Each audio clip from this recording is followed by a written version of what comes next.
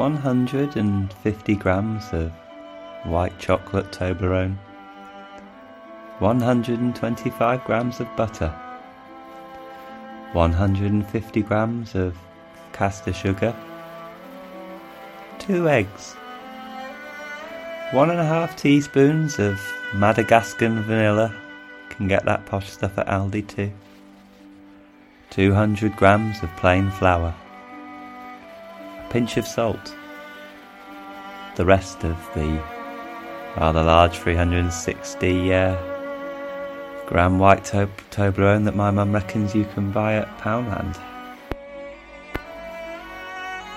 Half the chocolate and 125 grams of butter melted together in the microwave.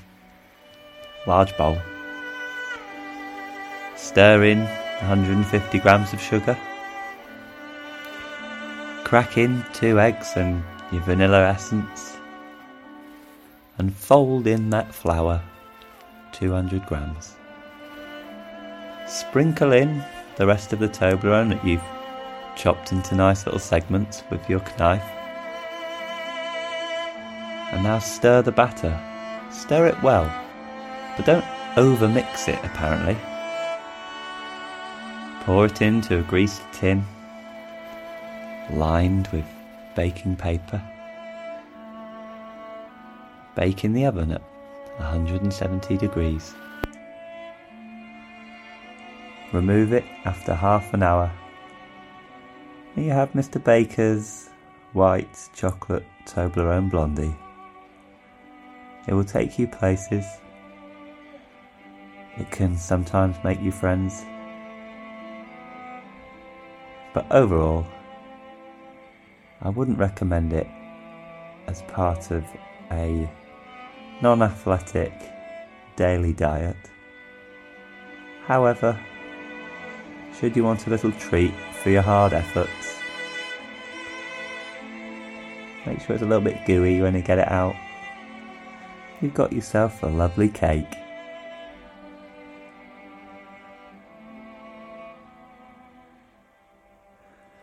Sometimes we just need a nice bit of cake.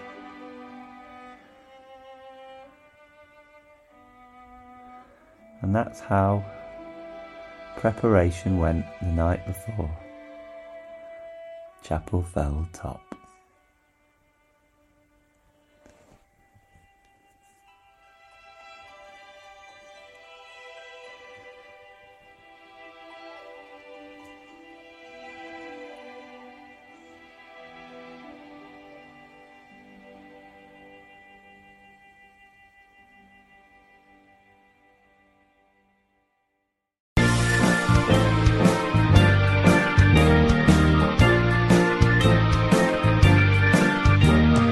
This is a podcast, we talk about running, we talk about other things too. So please come and join us, we hope you'll enjoy this. This is On the Bake Foot. Now to continue the narrative as I record this podcast, I'm currently sat just outside the French town of Lorient, who knows. And the week of Chapelfell top, I was gradually packing my things away, getting ready to go away, when my neighbour Drew noticed that there was a nail in the front tyre on my van. And I thought, I don't really want to drive all the way to Durham with a nail in the van. And I don't have time to get it quickly fixed before that weekend. Had a lot of things going on. So, with my lovely connections around the South Yorkshire area and Derbyshire, I was in touch with Josh Williams. Josh Williams kindly got me a place on the Dart Peak minibus, expertly driven by Will Boothman and Lisa Watson. I baked them a cake to bridge these huge gaps, these huge just rivalries between Totley and Dart Peak. And we had a lovely trip. the sound quality on this. Yeah. I'm on the way up to Chapelfell Top with Rob Greenwood. What are you having as your pre-race fuel there, Rob? We've got some pasties for power. Yeah, what are you on for? I'm in for cheese and onion. From the West Cornwall pasty company, was it? Yep, yeah. High quality purveyor. None of this Greggs nonsense. How much did that pre-race nutrition cost you, Rob? £8? Substantially more than it would have cost me at Greggs. It's probably the same. Is it of a high quality? Well, be careful here. We've got a lot of northern listeners. I'll tell you at the end of the race when it's coming back out of me. And what's your strategy here? You're having the whole thing? I think moderation is the key. Yeah. So I'm going to have the whole thing. Now, I don't want to throw shade on the Dark Peak minibus, but the ventilation wasn't fantastic. It was a very reasonably priced minibus, £5 there and back. They didn't even charge me extra being a Totley member. But yeah, there wasn't a lot of ventilation. And after Rob's pasty, he kind of went green as we took the winding roads towards Chapelfell. And yeah, we thought he was going to be sick. So whether the cheese and onion pasty was the wisest thing pre-race, Rob actually placed 52nd and had a pretty decent run actually. So yeah, I'm just going to throw it out there, but I'm not sure. I recently had a bike ride where I finished and had a Devonshire pasty in Devon, and then had a cheese and onion pasty too. I'm not sure if the two pasties helped my cycle home. So yeah, pasties for sport remains an unanswered question on the back foot. Moving on from that, we will go on to talk about the race, but there was a big amount of preparation going into the race and the race day, so I thought it would be nice to hear back from Fran Blackett, who we had on the previous episode, and how she found getting ready for the English Vale Champs to come to Chapelfell Top.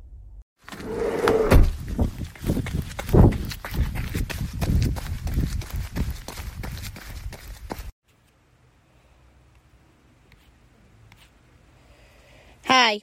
Currently sat in a campsite in a very soggy Eskdale.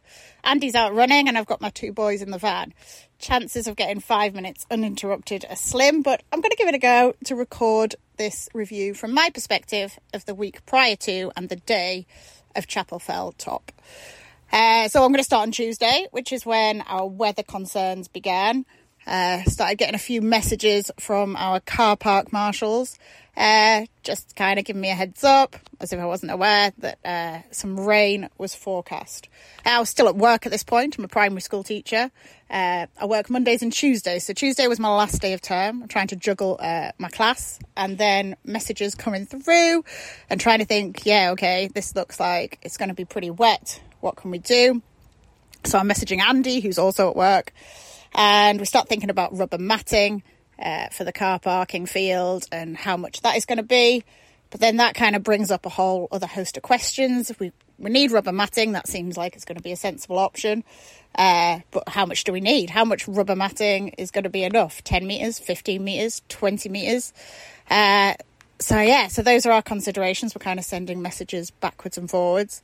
When we set up the race, I was really keen to keep the entry fee as low as possible. Normally it's just a £5 on a Tuesday night, and I really wanted to kind of increase that by as little as possible. So our finances were delicately balanced because I'd settled on £10 and £12. Not really thinking of kind of extra costs like rubber matting that might come in. So again, that kind of influenced our decision. If we paid for 20 metres of matting and then we still couldn't use the car park, that was going to push us into a deficit and we'd be making a loss on the race. If we decided on 10 metres, maybe, and that wasn't going to be enough. So lots of kind of messages backwards and forwards, which was quite stressful given that I was still at work. Andy actually had the brainwave that Lakes Lewes would also do rubber matting. So that was brilliant. That was like a bit of a breakthrough. So we added rubber matting to the Lakes Lewes delivery, which was going to come on the Friday, and we went for 10 metres.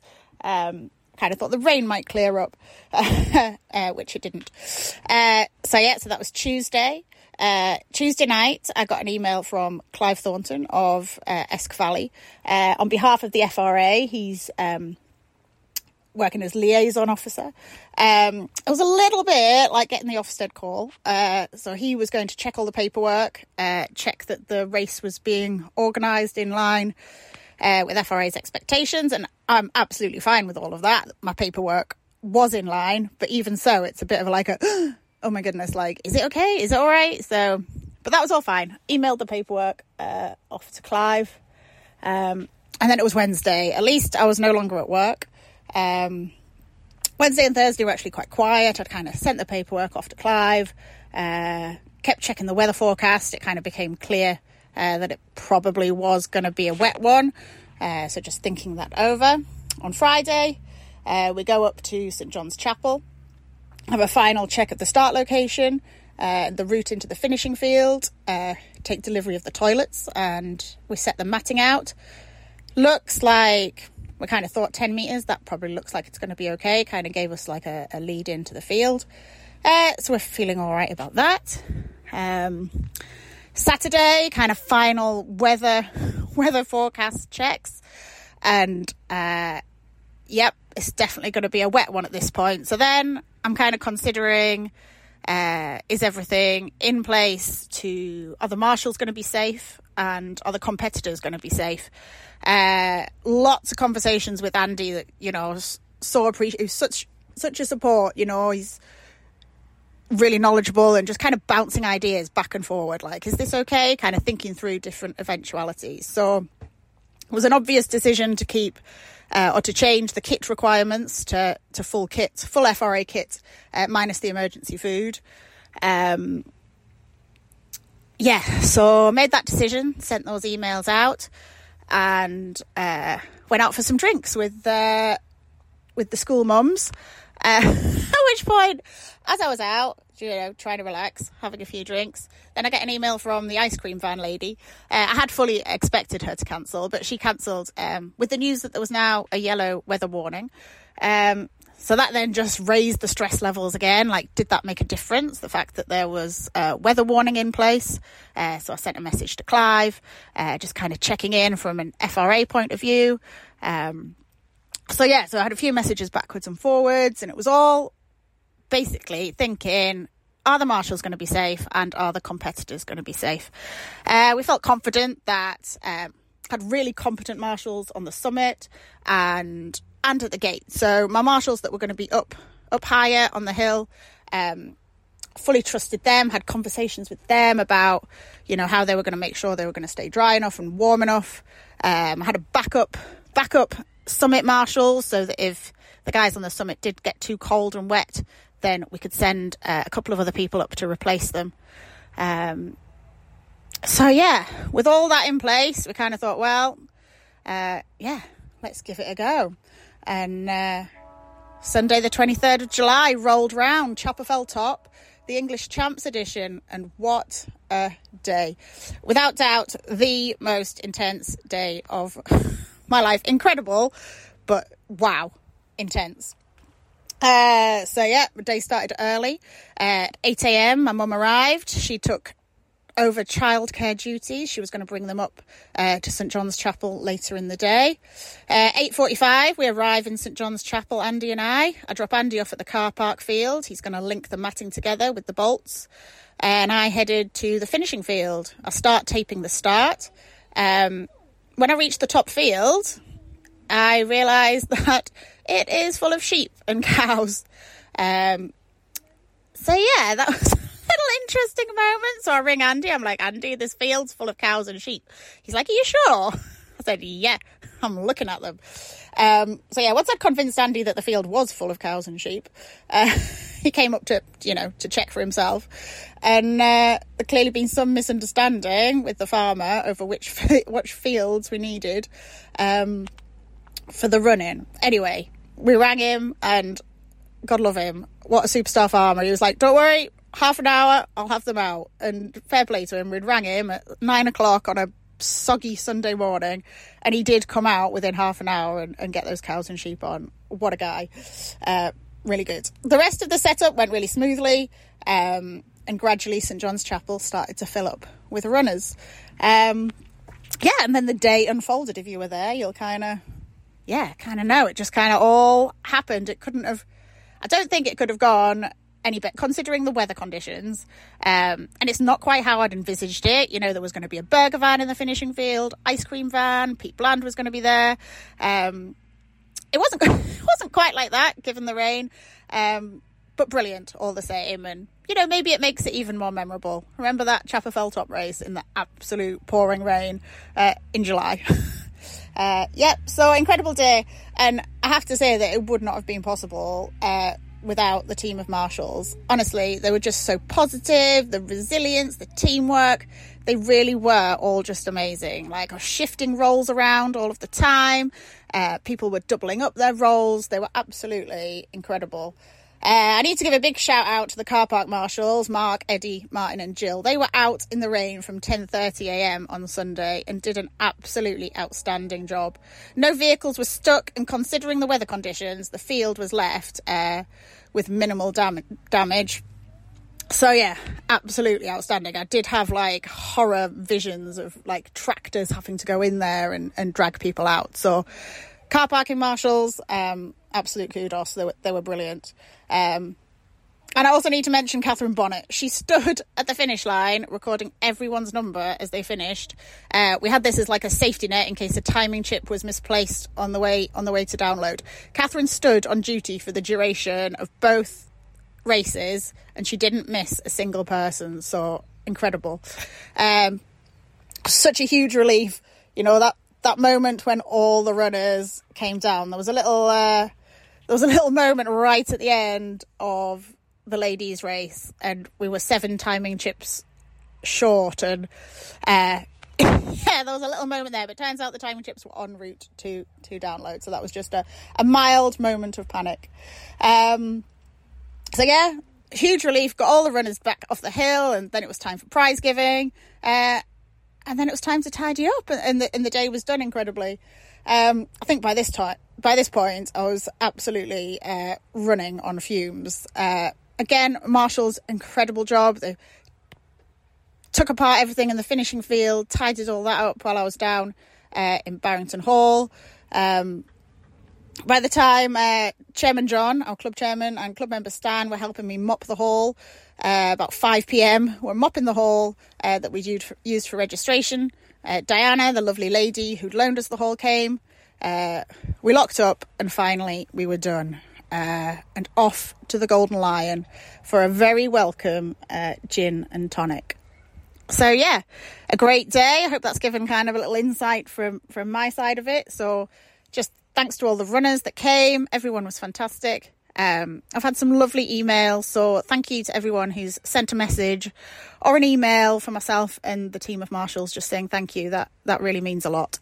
And maybe see you at a race sometime, or maybe see you back at, we've got a quick plug, we've got Chapelfell in September, we've got Bollyhope Cars in December, and we've got Silent Night, the winter nighttime edition of Chapelfell Top, the Monday before Christmas. So yeah, thanks again to everyone that came. Thanks again to my incredible marshals, and maybe see you out and about on the fells.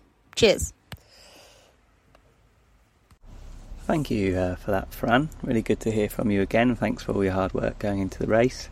Nice to hear of you all going off to the pub at the end. So Fran's hot tip for the race was a chap called Chris Alborough.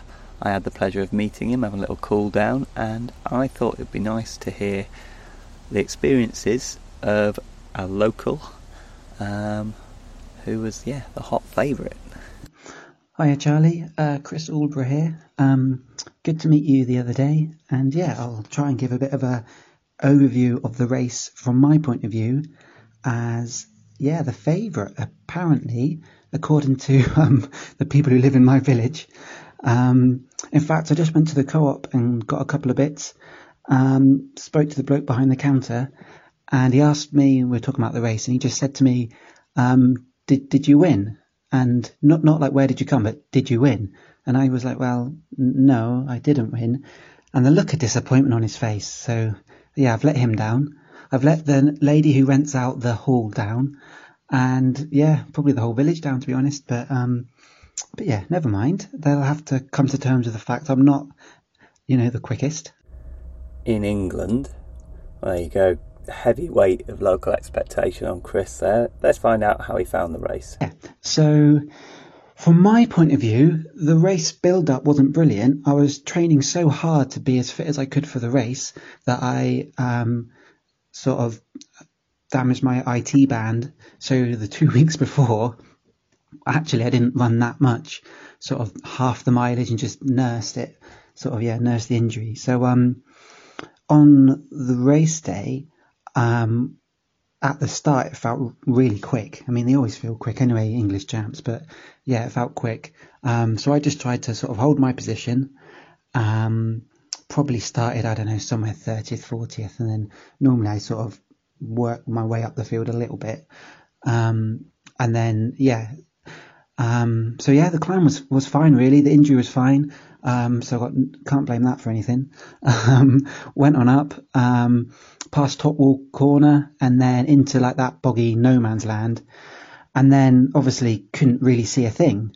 I didn't realise that there had been so many people who had recce'd the route, that actually quite a decent new line had been created, which I'd never even seen before. Because of my injury, I didn't go up there maybe 10 days before the race. So I took my little line sort of to the left of the main column of people, thinking I was being clever, but actually it wasn't much better than the main line. Maybe a little bit less boggy, but yeah. So then rejoined the column of people. By the way, just seeing that many people on Chapelfell was incredible. I mean, I normally go up there maybe once a month normally. This year it's been more often, but never seen that many people up there. So anyway, got to the top. I think I was in 15th at the turnaround, so I had a fairly good climb. Then on the descent, I took my usual line, which was slightly different to everyone else. Got to that sort of the middle cairn, and that's when things started to go wrong a bit. That there's a rock I look out for that sort of guides me around the edge of that sort of little boulder field bit, and normally gives me a really nice line. But I hadn't recce'd the race at full pace, and I must have been past that rock before I even knew where I was. So I went too far left, ended up just falling over in a bog, crawling out of there. Rejoined the group, thinking in my head I'm probably about 30th now, so I was already sort of defeating myself a bit. Jogged on down, and then below top wall somewhere I got a bit of a second wind, felt a bit better, like maybe I might have even overtook one person. But then I got a stitch, which is ridiculous because I never get stitches in training or in races, and it was just painful. So after that, I just sort of nursed it in, really. Lost a few more positions. Crossed the line thinking I've come about 30th. And, fairly pleasantly surprised to have come 20th. So, all right. I was hoping, I came 17th at Fairfield, so I was hoping to beat that. But all in all, not a bad run. And, just amazing to see that many people up on Chapelfell. Really good day. Yeah. Brilliant. Cheers. All right. Bye. So, sounding like a pretty respectable run that from Chris. Pretty good, considering he was nursing a little bit of an injury going in. I think you can forgive him for having high ambitions on a run where he's got a few local lines, but actually probably turned out to be a very different Chapelfell top to what he's used to do there. So, 20th. Well done, Chris. Great hearing from you. Who have we got next? A Lancashire accent. A funny man. Opinions about fell running. It's Alex Fowler.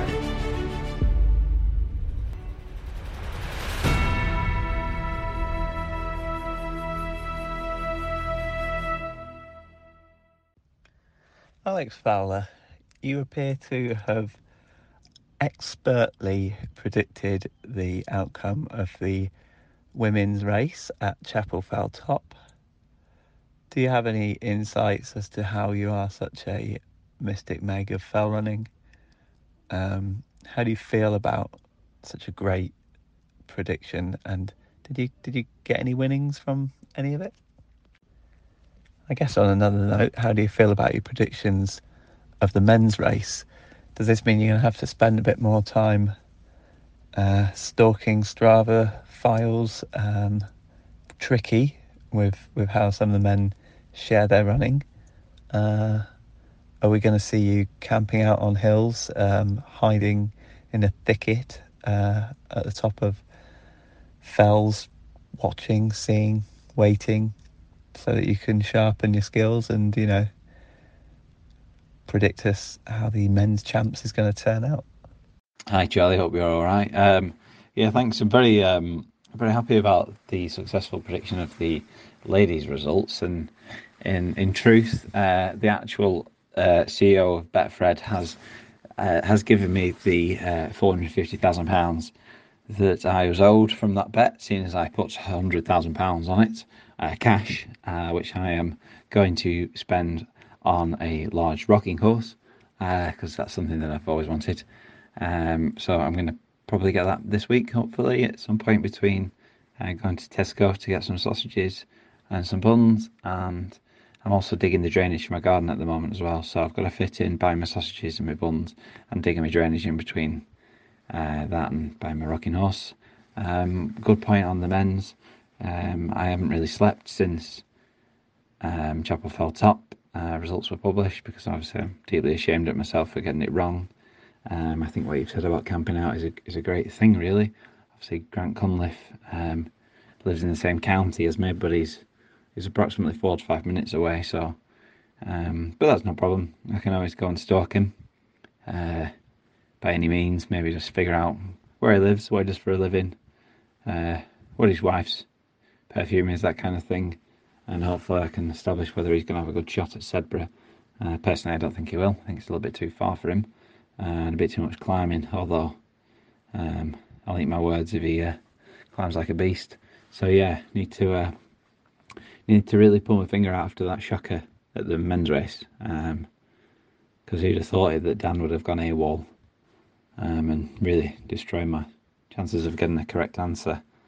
So yeah, fingers crossed I can recover and redeem myself. Best of luck to anyone else with buying a rocking horse this week. See you soon. Thanks. Bye. There he is. Next level punditry. We really must get this man a wage if he carries on. Maybe we'll start some kind of crowdfunder. Let's hear about that women's race from none other than previous guest Eve Pannoni, who has now been bothering the women's podium with a fantastic third place. Eve, if you'd like to talk us through your race experience and anything else you feel relevant, then the mic is yours. Yeah, so I absolutely loved the race. It was like a short, speedy one, which I really like, the kind of short, faster ones rather than the long slogs. So for me, that kind of was an added bonus, and then I enjoyed how the weather wasn't ideal. I mean, obviously for afterwards, I like it when it's nice and sunny, but during the race, it kind of added a bit of atmosphere, added the navigational challenge, which kind of added a bit of interest to the race. I'm sure Dan maybe doesn't feel the same way, but yeah, it's really fun. Everyone I felt set off really quite fast for an English Champs race. I felt like I was having to work quite hard to keep up at the beginning, and then found myself in third position.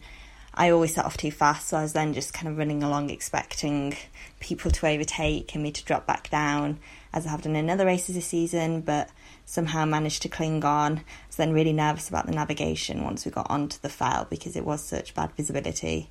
But it was I was able to see Nick and Philippa most of the way ahead of me, luckily just about, even if they were quite a long way in the distance, so I was able to keep them in sight, follow them. A few moments they'd disappear, and just had to check that I was going in the right direction.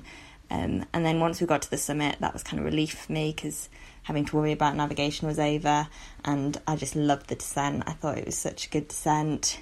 I think I'm like absolutely raving about the course. I absolutely loved it. I think some people maybe disagree, but for me it was just like runnable up, a little bit of navigation, and then super tusky runnable all the way back down, which is kind of the race type of racing that I really like, just going as hard as possible for the full 40-45 minutes.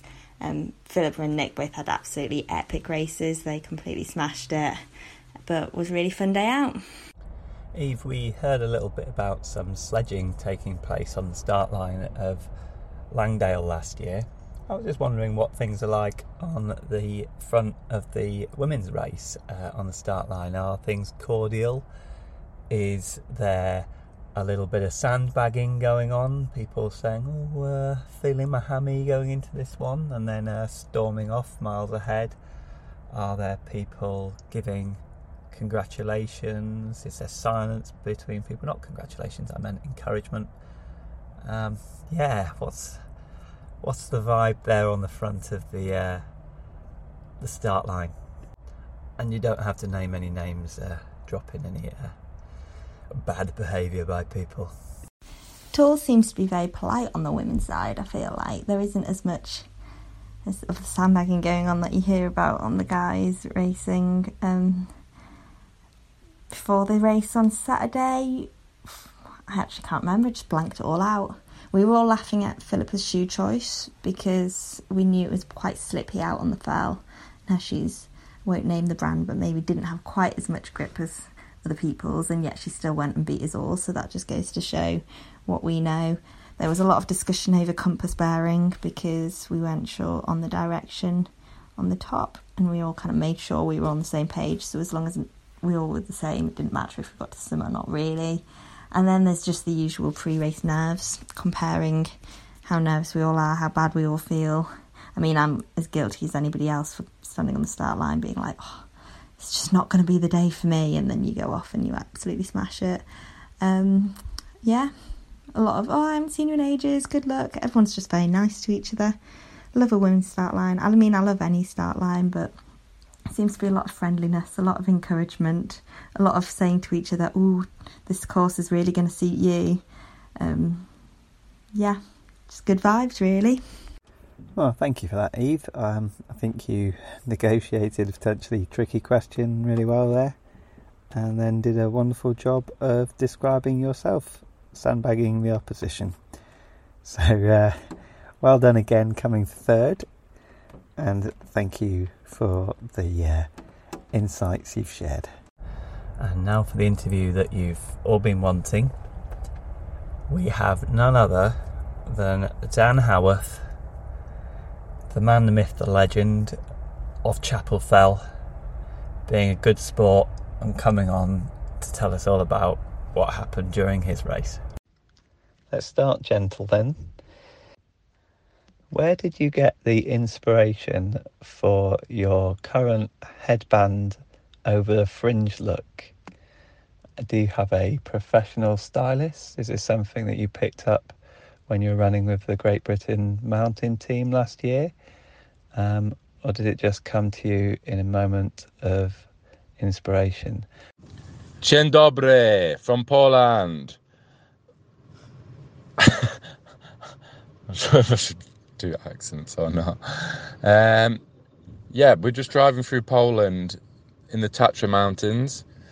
Surrounded by beauty. Surrounded by beauty. At least Abby is anyway. Surrounded by beauty. Oh dear. Anyway, right. So this might be an intermittent message because we're trying to drive at the same time. I'm not trying to drive. Doesn't he need to use your voice for the podcast? This is my voice. Yeah, but he's not going to want to put this bit on the podcast. He can edit it. That's a lot of editing. You're giving him more editing by saying that. He won't edit it anyway, he's lazy. Correct.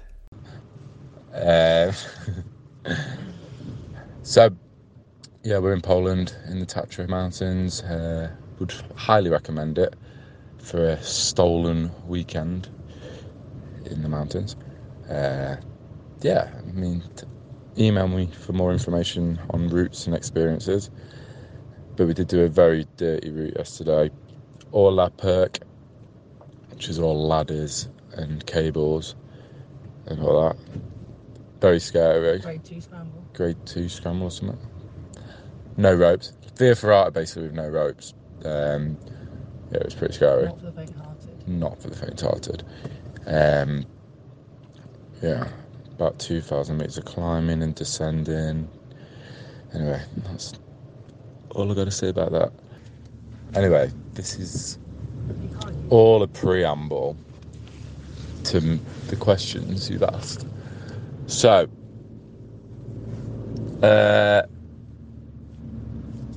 where did I get my inspiration for my headband? To be honest, there's not really much of a story behind that. Just my hair's too long and it goes in my eyes when I run downhill, so I put a headband on. That's it, really. Yeah. Would you recommend it? I'd recommend it. I'm not sure it'd be that much help for you, Charles, but it might keep the sweat out of your eyes. Also, one negative of having a headband on is my hair bunches on top of my head, and that bounces around a bit. But yeah, all in all, I'd recommend it. When you decided to unceremoniously, I'll try that again. When you decided to unceremoniously drop the rest of the English trail running field at the Champs on Sunday up at Chapelfell Top and open up a 30-second lead, what was going through your mind? And also, is it tactical to get to the top so far ahead of everyone else? Because at Buckton Pike, you took Finlay Wild to within, wasn't it, 20 seconds? And that was a pretty steep and decent, exciting descent. So I don't remember you being miles ahead of him at the top. So if you're able to descend alongside the monarch of the Ben at great speeds, do you need to be so far ahead at the top? I think I can reword that question, Dan, but I hope you see what I'm trying to get at. Yeah, you talked about whether it's a good tactic running off the front. I think, yeah, it is. For me, it is. Because why not? Why not? If you feel like you can. Obviously, the reason why not is so you don't get lost. But someone's got to go for it, haven't they? So yeah, no regrets. And I don't like it when everyone's just hanging around when it's not. Like it keeps too many people in the race, so it spreads everyone out if you put an effort in.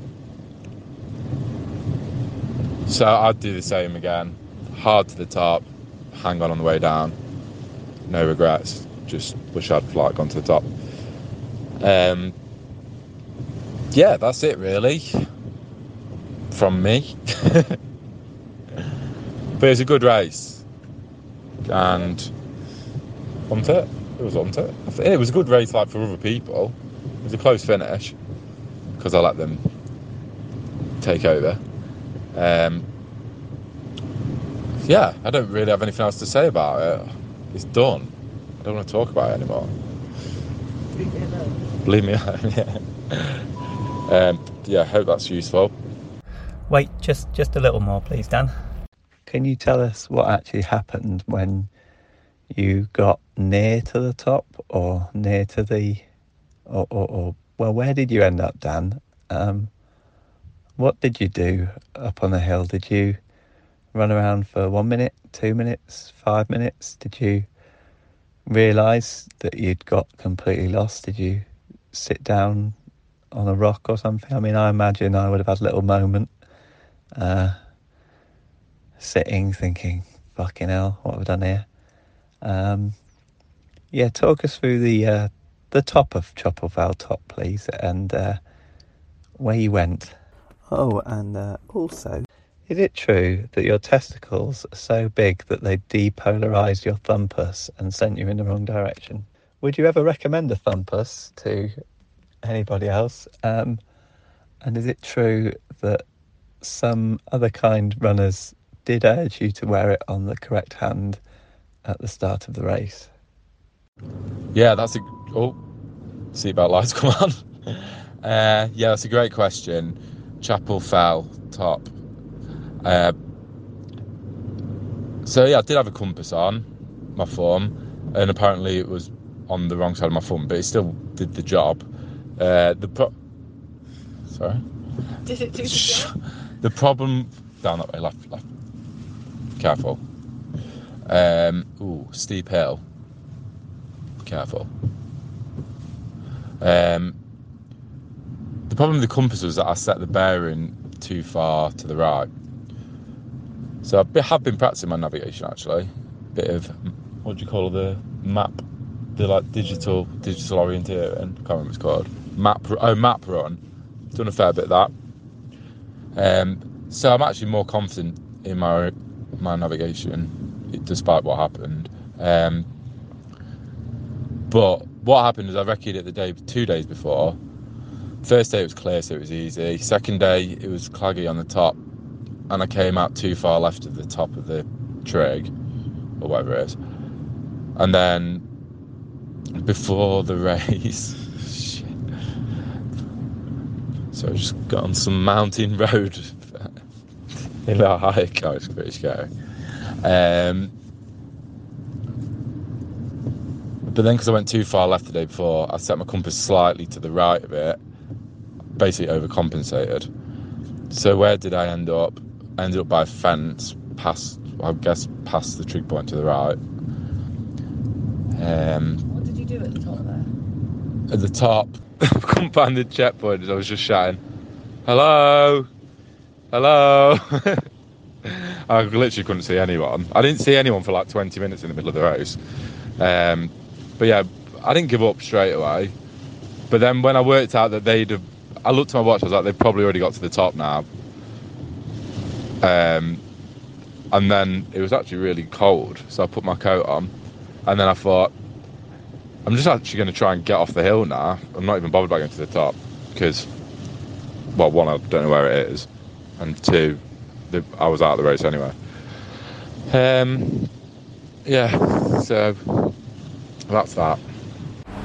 Thank you for that, Dan. Great to get a great insight into your great mind. Next up, we have Ben Rothery, the former guest from the Fairfield Review, and Chapelfell Top men's race winner. Coming at you live from his break time, so I'm assuming in the doctor's mess, at Airedale General Hospital. Hey up, Charlie boy. Sorry it's a bit late, work's been mad. Yeah, you were pretty much right with the vast majority of it. Yeah, so I wasn't in the front group actually right on the start line. I was in the second row back. But yeah, set off, like you say, Grant set off like an absolute rocket and was miles ahead. And he was in the front. He was in front for pretty much all the way up the track, as far as I can remember. And then behind him was, I think Joe Hudson was in second for a lot of it, and Dan, and then Dan, Billy, Finn, and then kind of a little bit further back was like me, and then behind me sort of Tim Lamont and people like that. But that kind of carried on in that vein for a bit up the track, and then until Grant started coming back to us a bit, by which point Dan overtook Grant, I think, and Joe had kind of just kept in the same sort of distance. And then all the way up to the track, and then it kind of hit the fell side, and I mean Dan just disappeared, but literally, and so I was just everyone was just sort of thinking Dan had just gone miles ahead and was just 20-30 seconds ahead, which he probably was, but unfortunately for him he went the wrong way. So 2 takes. Excuse me, Dr. Rothery, could you just attend this man at A&E with a broken spleen? We just need you to come off your break right now. Excuse me, I'm just recording a little bit on the back foot here. I'll be with you in a moment. I forgot to say, also in that group, sort of just behind Joe, in a group with Billy, myself, Finn, and the other person was Nick Swinburne, who eventually came second overall. So he was up there as well, and he was climbing really well. So we got to that the fell side bit, and we all sort of were going up kind of together, and then went through that boggy bit where it starts to kind of the sort of traversing sort of rightwards, going through, and you got to come past a couple of rocks and stuff. At which point, Finn, Nick went past Bill, and then Finn went past Bill, and then I went past Bill. So then at this point, Joe was up front. We thought Dan was in front, but he wasn't, obviously. So yeah, it was Joe in front, followed by Nick, followed by Finn, followed by me. And it kind of just followed that. Me and Finn went a slightly different line from Nick and Joe went sort of slightly more rightwards, whereas like getting towards the summit this is, whereas me and Finn kind of went slightly more leftwards in one of the sort of like re-entrants, like where the sort of big PT sort of re-entrant thing was, and then we sort of they were on top of the peats, they were on the heather, and we were kind of in like the little ravine bit, and we sort of basically came up at the same time as they did, but they were still a bit in front. So yeah, Joe was first to the summit. I assumed Dan was first to the summit, but as I say, he wasn't. So, but yeah, on the actual dibber as well. So Dan inevitably, by all accounts, didn't actually dib, but we didn't know this at the time. So yeah, Joe was actually first to the summit, followed by Nick by sort of like 5-6 seconds back, followed by Finn, who was again like 5 seconds back, and then me, who was another sort of 5 seconds back or something like that. So it wasn't massive. Wasn't massive distance between us. Joe and Nick almost kind of went the opposite way, so they kind of almost came up the way we went down, and then me and Finn followed the trod and went kind of down almost the way they came up. And then, yeah, basically I sort of just was following Finn, and I was kind of gaining on him enough that I was managing to kind of, I was almost kind of getting up to him, and then was like, I know I can sort of keep up with him. So I was just sort of using him a bit to bide my time slightly. And then he took a very good line, like the more direct line, whereas those two, Nick and Joe, went down the sort of the track along the sort of the fell wall, like the trod along the fell wall, which is where everyone came up. And yeah, luckily mine and Finn's line was more direct and a bit quicker, so we basically, because they were a little bit ahead, and then we basically rejoined like where the track is. So where that kind of black kind of shipping container thing was, where the track is, we literally all four of us, I think me and Finn were very, very slightly like half a yard in front of the other two. So we literally joined the track as like a group of four. And Barry, yeah, so I mean, I don't know if you know the other two that well, but yeah, the Keefe and Craven lad who's Joe Hudson. He's like a young lad, but he's I think he's on a scholarship in America and has like a 28 or 29 10k, so he's fucking rapid. And Nick Swinburne's, who's the Northumberland Fell Runners guy in the purple, he's won loads of stuff, and he's run for GB and stuff, so he's a really good runner as well. So you've got Finn, who's run for GB, Joe Hudson is a 29 10k, Nick Swinburne, who's run for GB, and me. So I was like, oh shit. So yeah, it was literally just an all-out sprint for the finish. And yeah, there was a bit of to and fro, and I'd sort of tried to take the lead at one point, but they kind of came back, and then I was at the back, and I was like, oh shit, here we go. And then where we kind of went right, rather than going back down the track where the sort of the first climb came up, you have to go through the field a little bit on the right. We all came through there pretty much at the same time. I think Joe was in the lead, followed by Nick, followed by me, followed by Finn. And then Joe went very slightly further left as we came like just above from that little wall where you had to go down really steep. Joe went just slightly further left because he didn't really know where he was going, and neither did I, neither did any of us. So we all kind of just basically like made a free for all down that. But yeah, so it was that really steep descent. and I thought, like, this is my chance to get them. So yeah, I literally just like absolutely dropped the hammer and went as fast as possibly good. So yeah, and then managed to finish with me first, obviously. Nick Swinburne, who's the Northumberland forwarder, in second, Joe in third, and Finn in fourth. Which, yeah, I don't know. I can obviously don't know what happened behind in terms of why Finn came fourth and stuff. But yeah, it was just an all-out attack at the end between the four of us. It was a bit nuts. Yeah, but I want to hear what happened for 42nd place. I'm sure it was equally as interesting, if not more. Well, that's another great report from Ben there, thank you. I haven't really got a big report on what Ben was eagerly anticipating, the race for 42nd. But here goes. Very pleased to finish 42nd. As we all know, 42 is the meaning of life. So a very significant race position and points for me. The very start was a little bit difficult with a parked car in the way. I then worked hard up the hill, perhaps a little bit too hard, where things on the boggy bit, that boggy bit was a lot longer than I thought it was going to be. I saw a Keswick runner wandering off into the distance and reckoned it must have been Matty Atkinson, and after hearing some very good things about his navigation, thought, well, I'll take a punt and follow him. I'm not sure. I heard him saying afterwards he felt that he might have lost a few places with that, but I don't really know. Couldn't really see the other competitors and know who was there. I fell over in that really muddy sort of moundy bit just before the checkpoint and was sort of crawling around, but I had a very good descent after that. Felt I ran hard.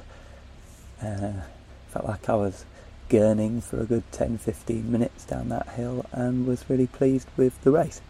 So all that's left for me is to read out the results. Here we go. So as Ben reported, the men's top three finished Ben Rothery, Nick Swinburne, Joe Hudson. The women's race finished Philippa Williams, Nicola Jackson, Eve Pannoni. The men's under 23s was won by Joe Hudson. Second was Finlay Grant, who we did approach about coming on this podcast, maybe catching up with him in the future. And third was Ben Sharrock. The women's under 23s was won by third place overall Eve Pannoni. Second was Alexandra Whitaker, and third was Alice Gamble. The men's vet 40s, first was Steve Hebblethwaite, who I saw after Dudden Valley, and I feel like we might need to check his passport because he doesn't look 40 years old to me. I think he's lying to say he's older to win more prizes. Second was Ben Mounsey, and third was Ollie Johnson. I was up there with some of those vet 40s, behind them but up there. Women's vet 40s, first was Victoria Wilkinson, second was Sharon Taylor, and third was Rachel Pilling. Men's vet 50s, first was Sean Godsman, so another strong Calder Valley vet 50. Second was Carl Gray of Calder Valley, and third was Richard Bradbury of Matlock. Nice one, Richard. In the women's vet 50s, first was Lou Osborne, second was Mel Price, and third was Teresa Oldroyd. In the men's 55s, first was John Hunt of Dark Peak Fell Runners, second was James Barron, third was Andrew Schofield. In the women's 55s, first was Sarah Hodgson, who I think organises the Hodgsons for us. Second was Deborah Gowans, and third was Melanie Blackhurst. In the men's vet 60s, first was Dave Prosser, second was Paul Cornforth, and third was David Griffin. In the women's vet 60s, first was Rowena Brown, second was Jane Crowson, and third was Nikki Butler. In the men's vet 65s, first was Stephen Moran, second was Jeff Davis, and third was Dave Collins. In the women's 65s, first was Becky Waite, and second was the ever-present Totley AC's Pat Goodall. First men's vet 70s was Mick Morehouse of Matlock Athletic Club. Do love saying that, and have heard he is also quite the character that I should someday have on this podcast, should he let me. Second is David Gold, and third is Robert Taylor. And with the women's vet 70s, Wendy Dodds was the winner, and Jan Forrester of Belper Harriers was in second. So there's all your results. Thank you everyone for listening, thank you everyone for racing, and that's all we have for today on Chapelfell Top.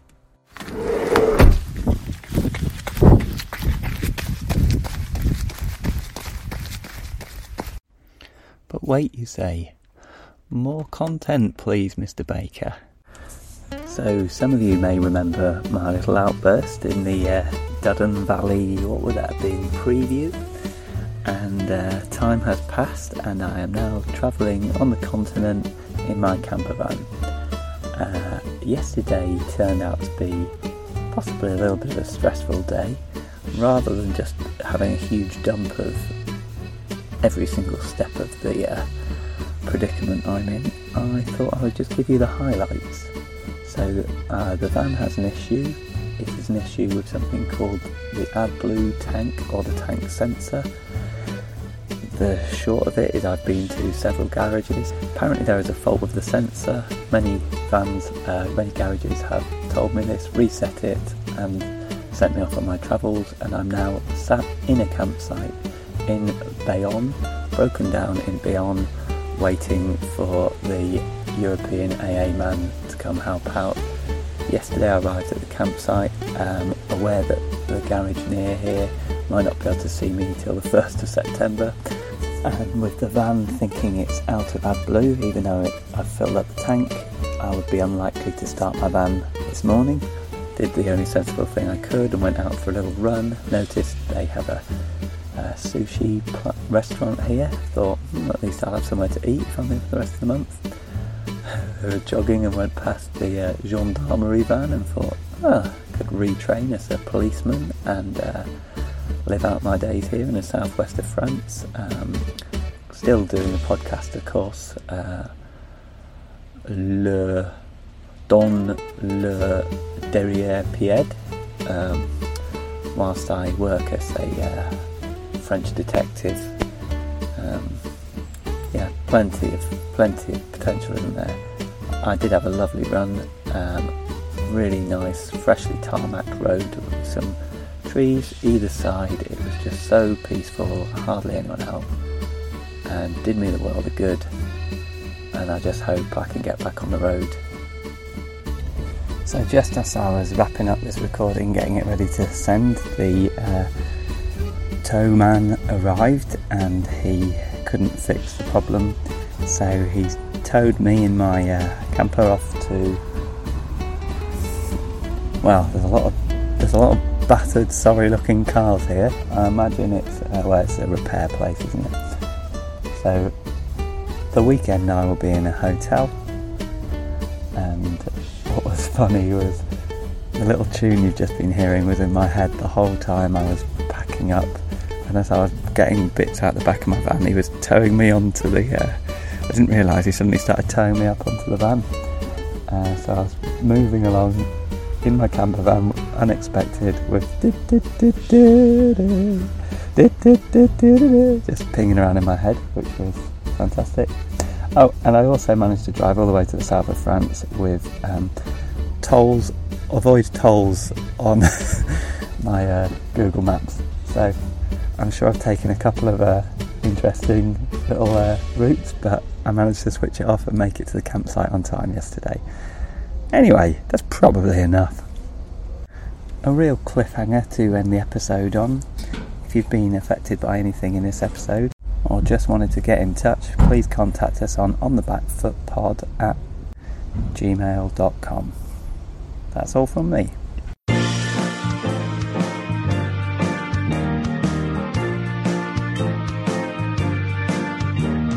That was the podcast. We talked about running, we talked about other things too. Thank you for joining, we hope you enjoyed it. That was on the Bakefoot